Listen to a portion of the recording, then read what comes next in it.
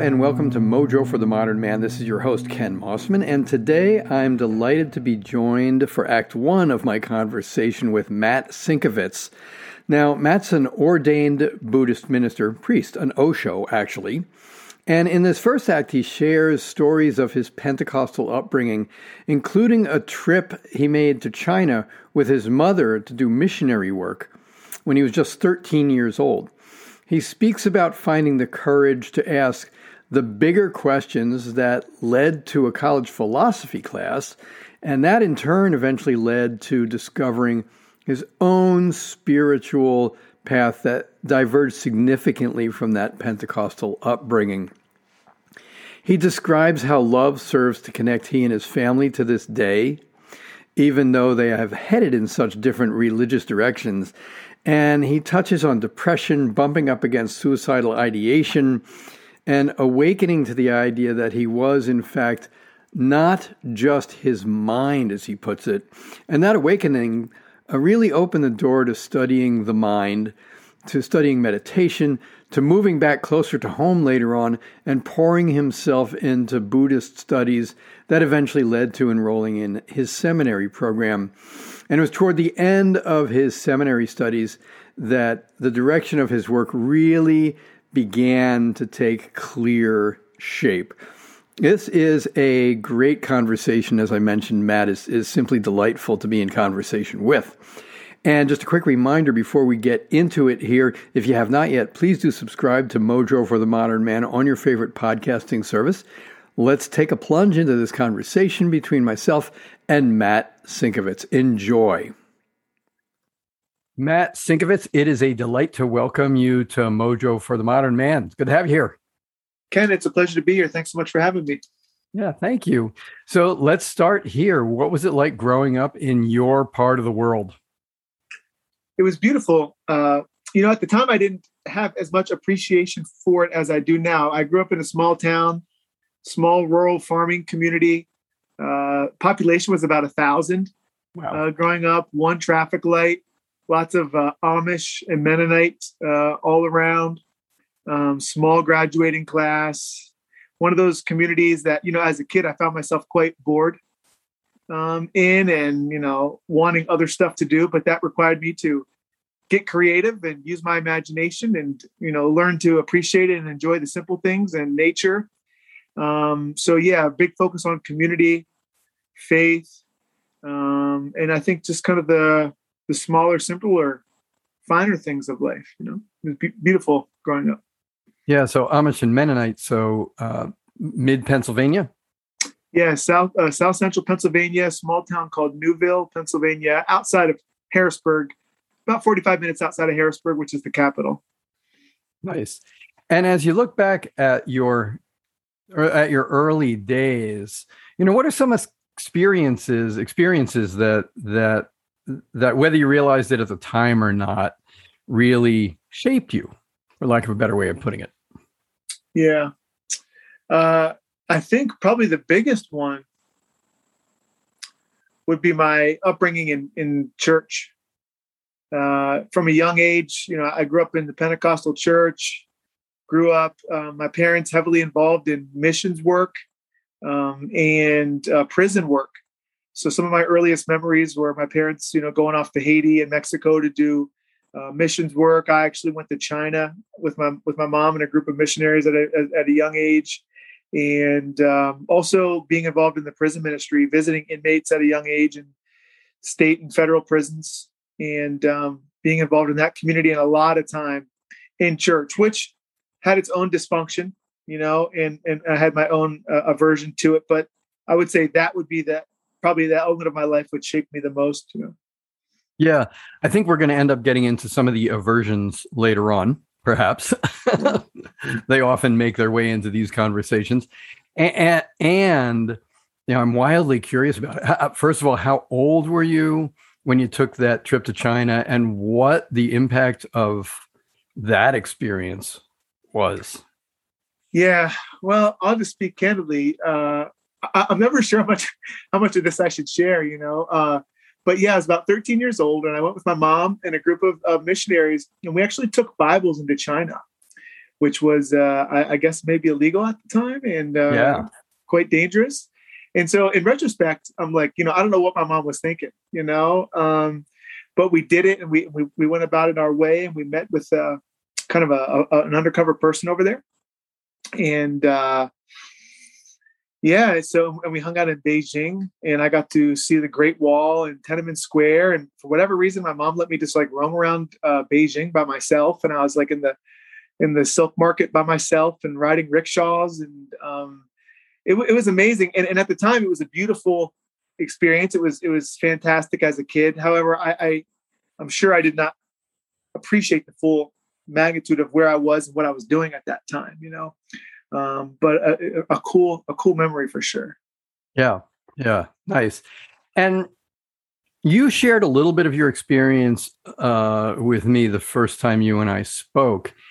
And you mentioned these kind of rifts or dysfunctions that you became aware of as you got a little older. And so spend a little bit of time talking about those and the experience. Yeah, can you actually just specify a little bit, Ken? What rifts or dysfunctions? We could probably name a few. Oh, about life in the, you said life in the church.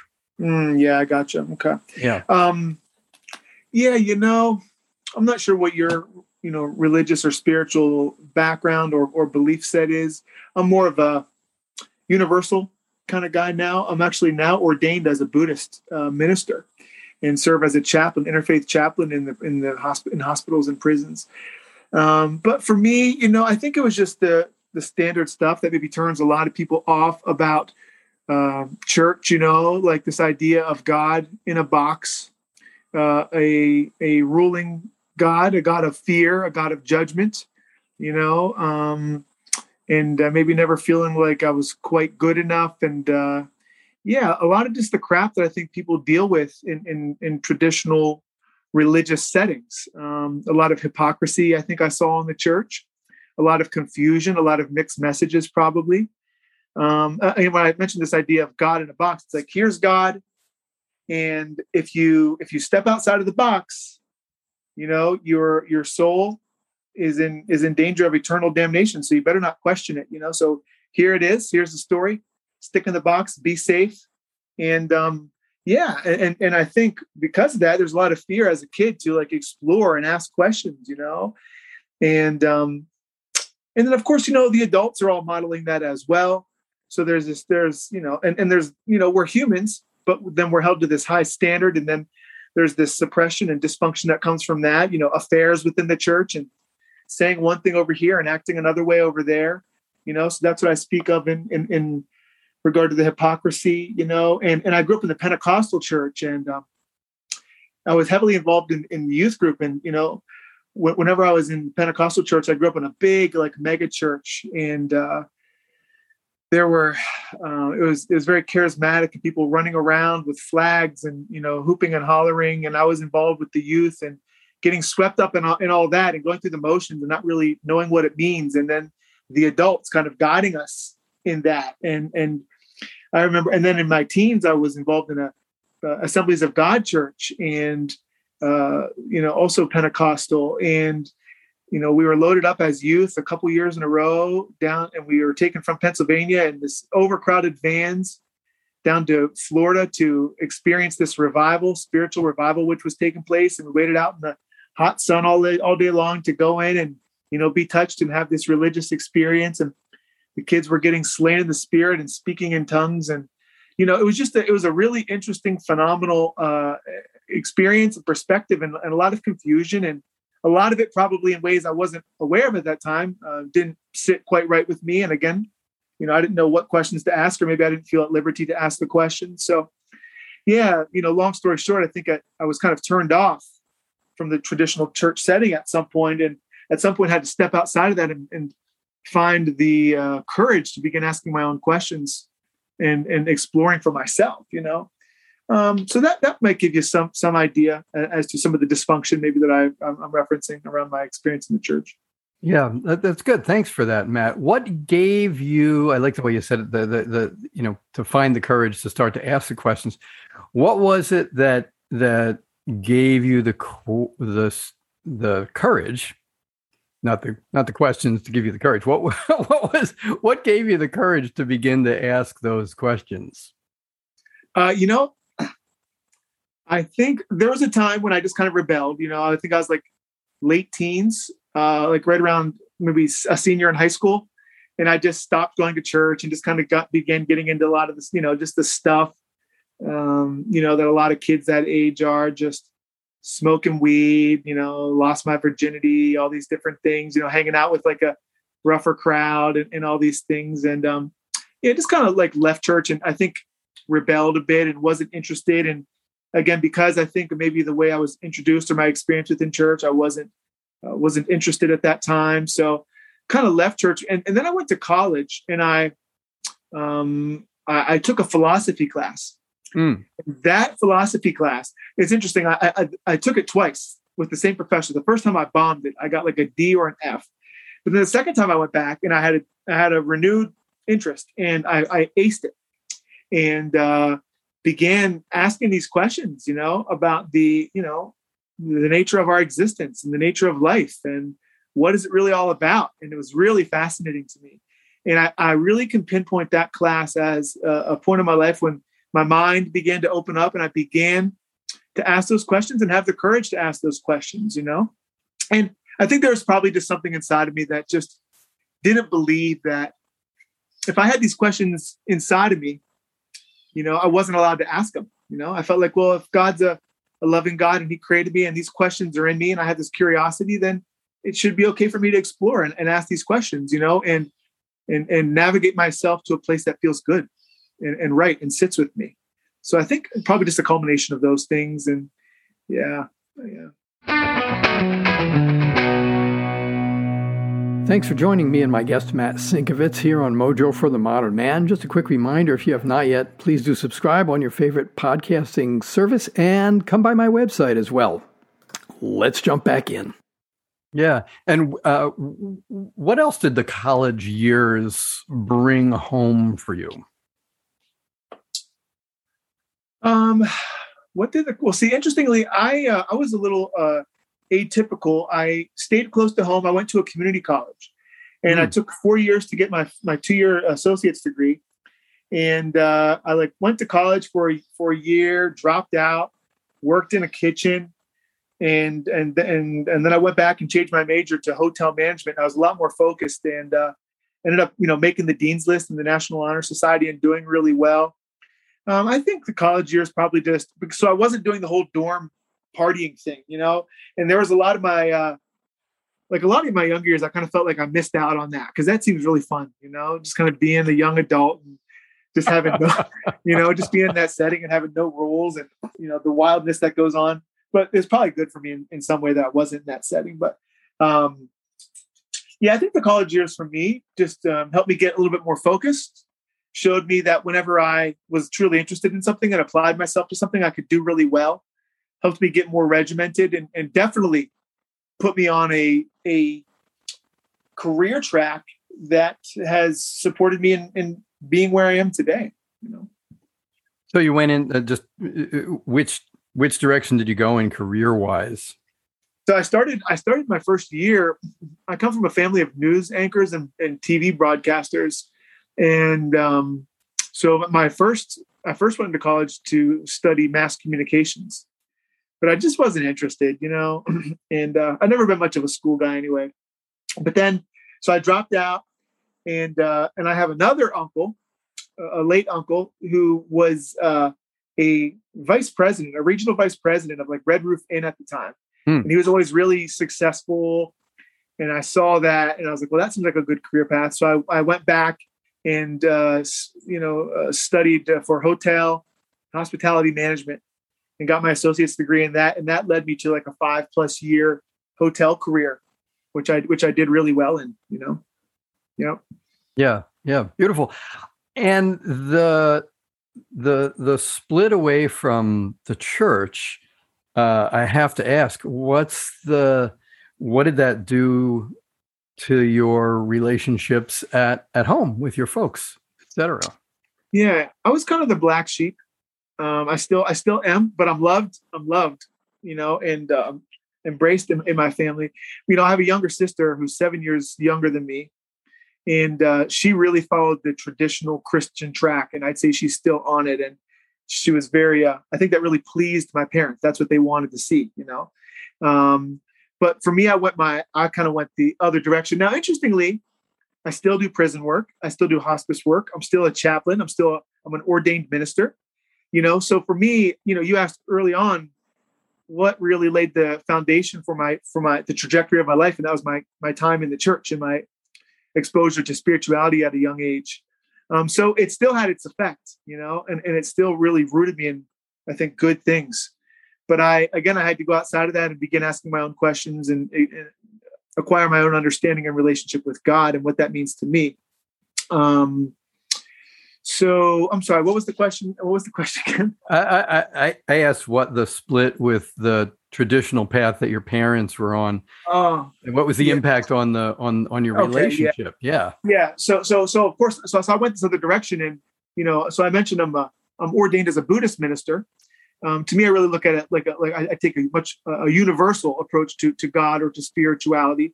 Buddhism was just something that came into my life and really served me and supported me in a major way at a time I found myself in a really deep place through mindfulness and meditation practices.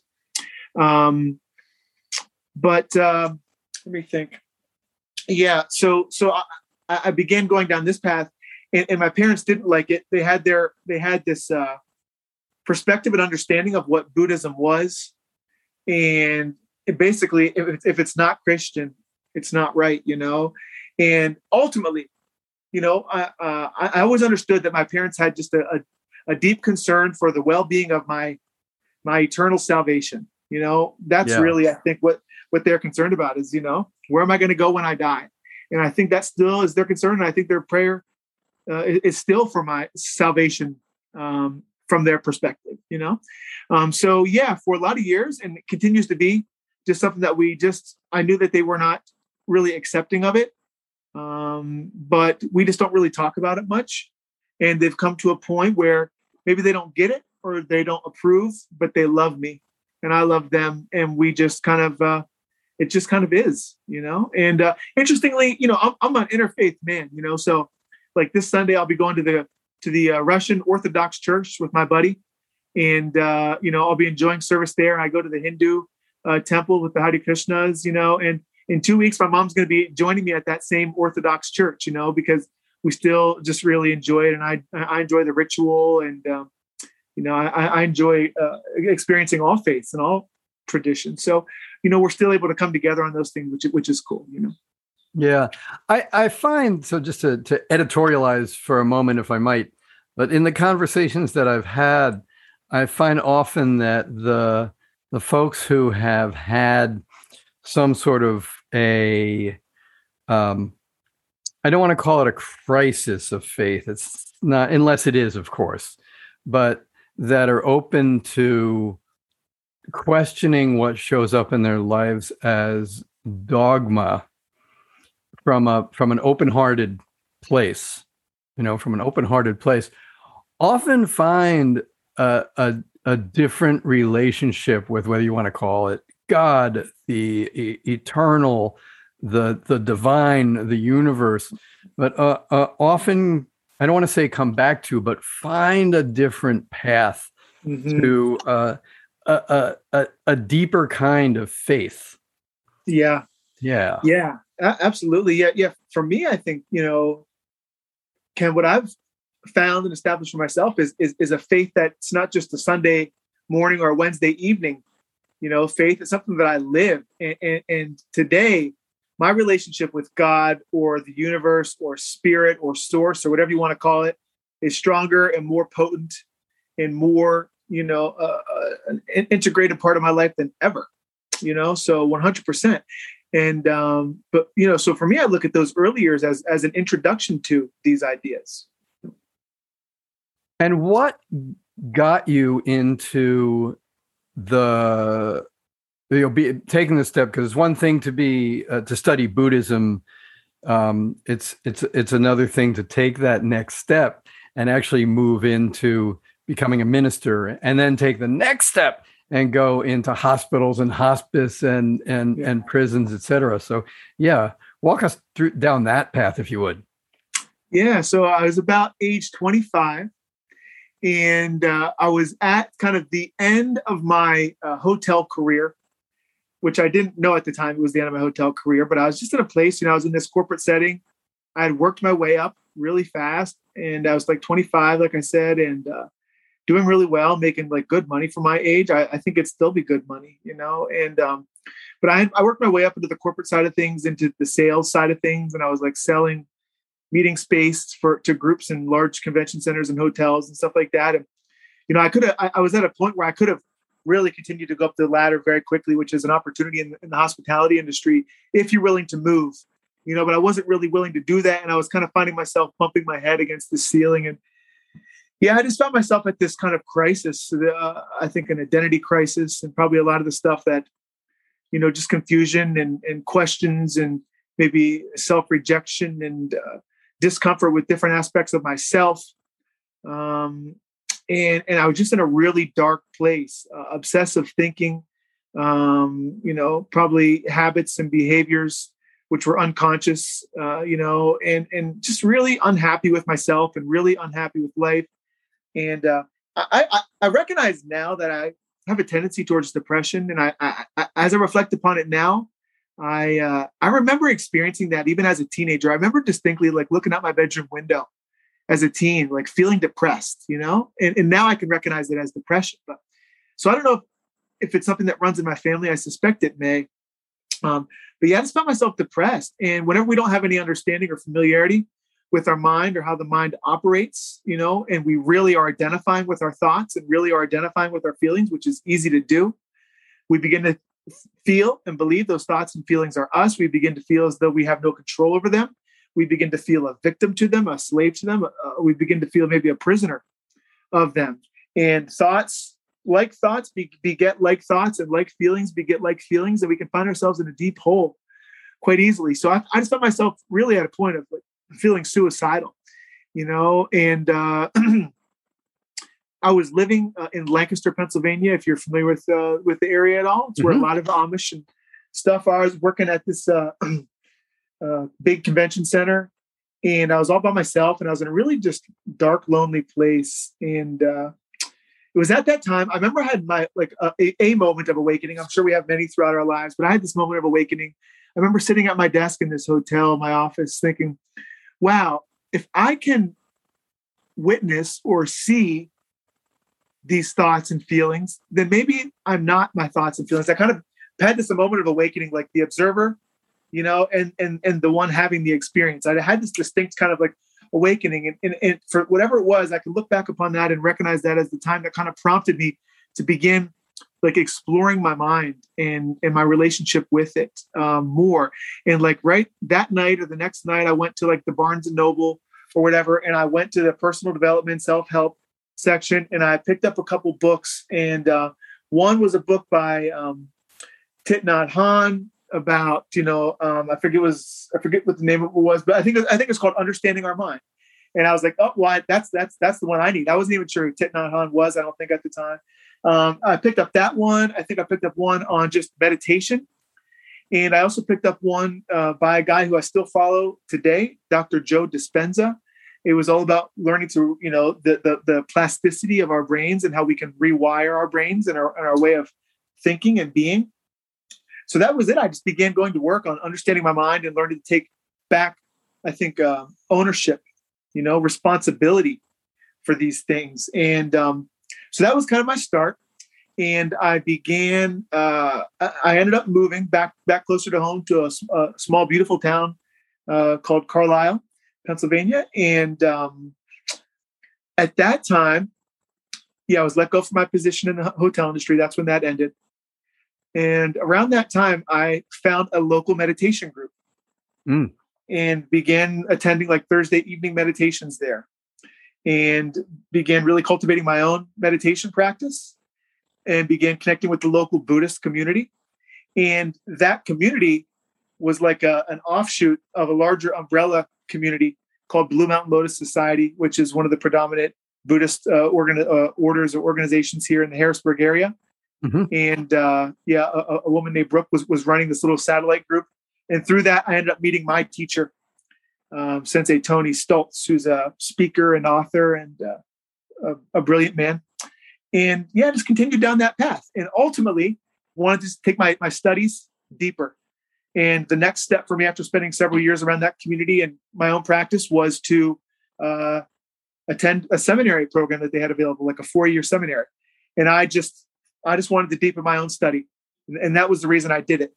So I embarked upon that journey. And, I had always, I recognized like around that time and now throughout my life that I always had like a spiritual calling in my life. Yeah. And, but that wasn't the intention for me when I went into the seminary program. Like I said, I just wanted to study Buddhism at a deeper level and mindfulness and the mindfulness arts at a deeper level and mindfulness counseling, which I was introduced to and taught in. So that was it. And then it wasn't until after I graduated really, or maybe toward the end of my seminary program that I kind of began to awaken to this idea that I was like, I could do this work. You know what I mean? I could serve others through this work, and there are avenues for that. And that's kind of what led me to my work today. Yeah. Beautiful. Beautiful. Mm-hmm. Thank you so much for joining me, Ken Mossman, here on Mojo for the Modern Man. And of course, my guest today, Matt Sinkovits. Check him out. You can see links in the notes for today's show, the intro notes for today's show.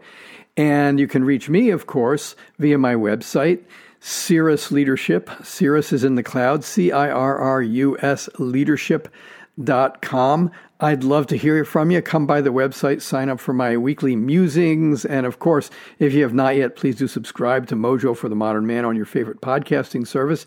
Big shout out of thanks to Josh Hines, my sound man. And of course, a big thanks to y'all for listening today. And don't forget to come back for the second half of my conversation with Matt Sinkovits. Next week, we're going to dig into more of his work, his calling, and so much more of his own story. It is good stuff. Thank you so much. Make it a great day and be well.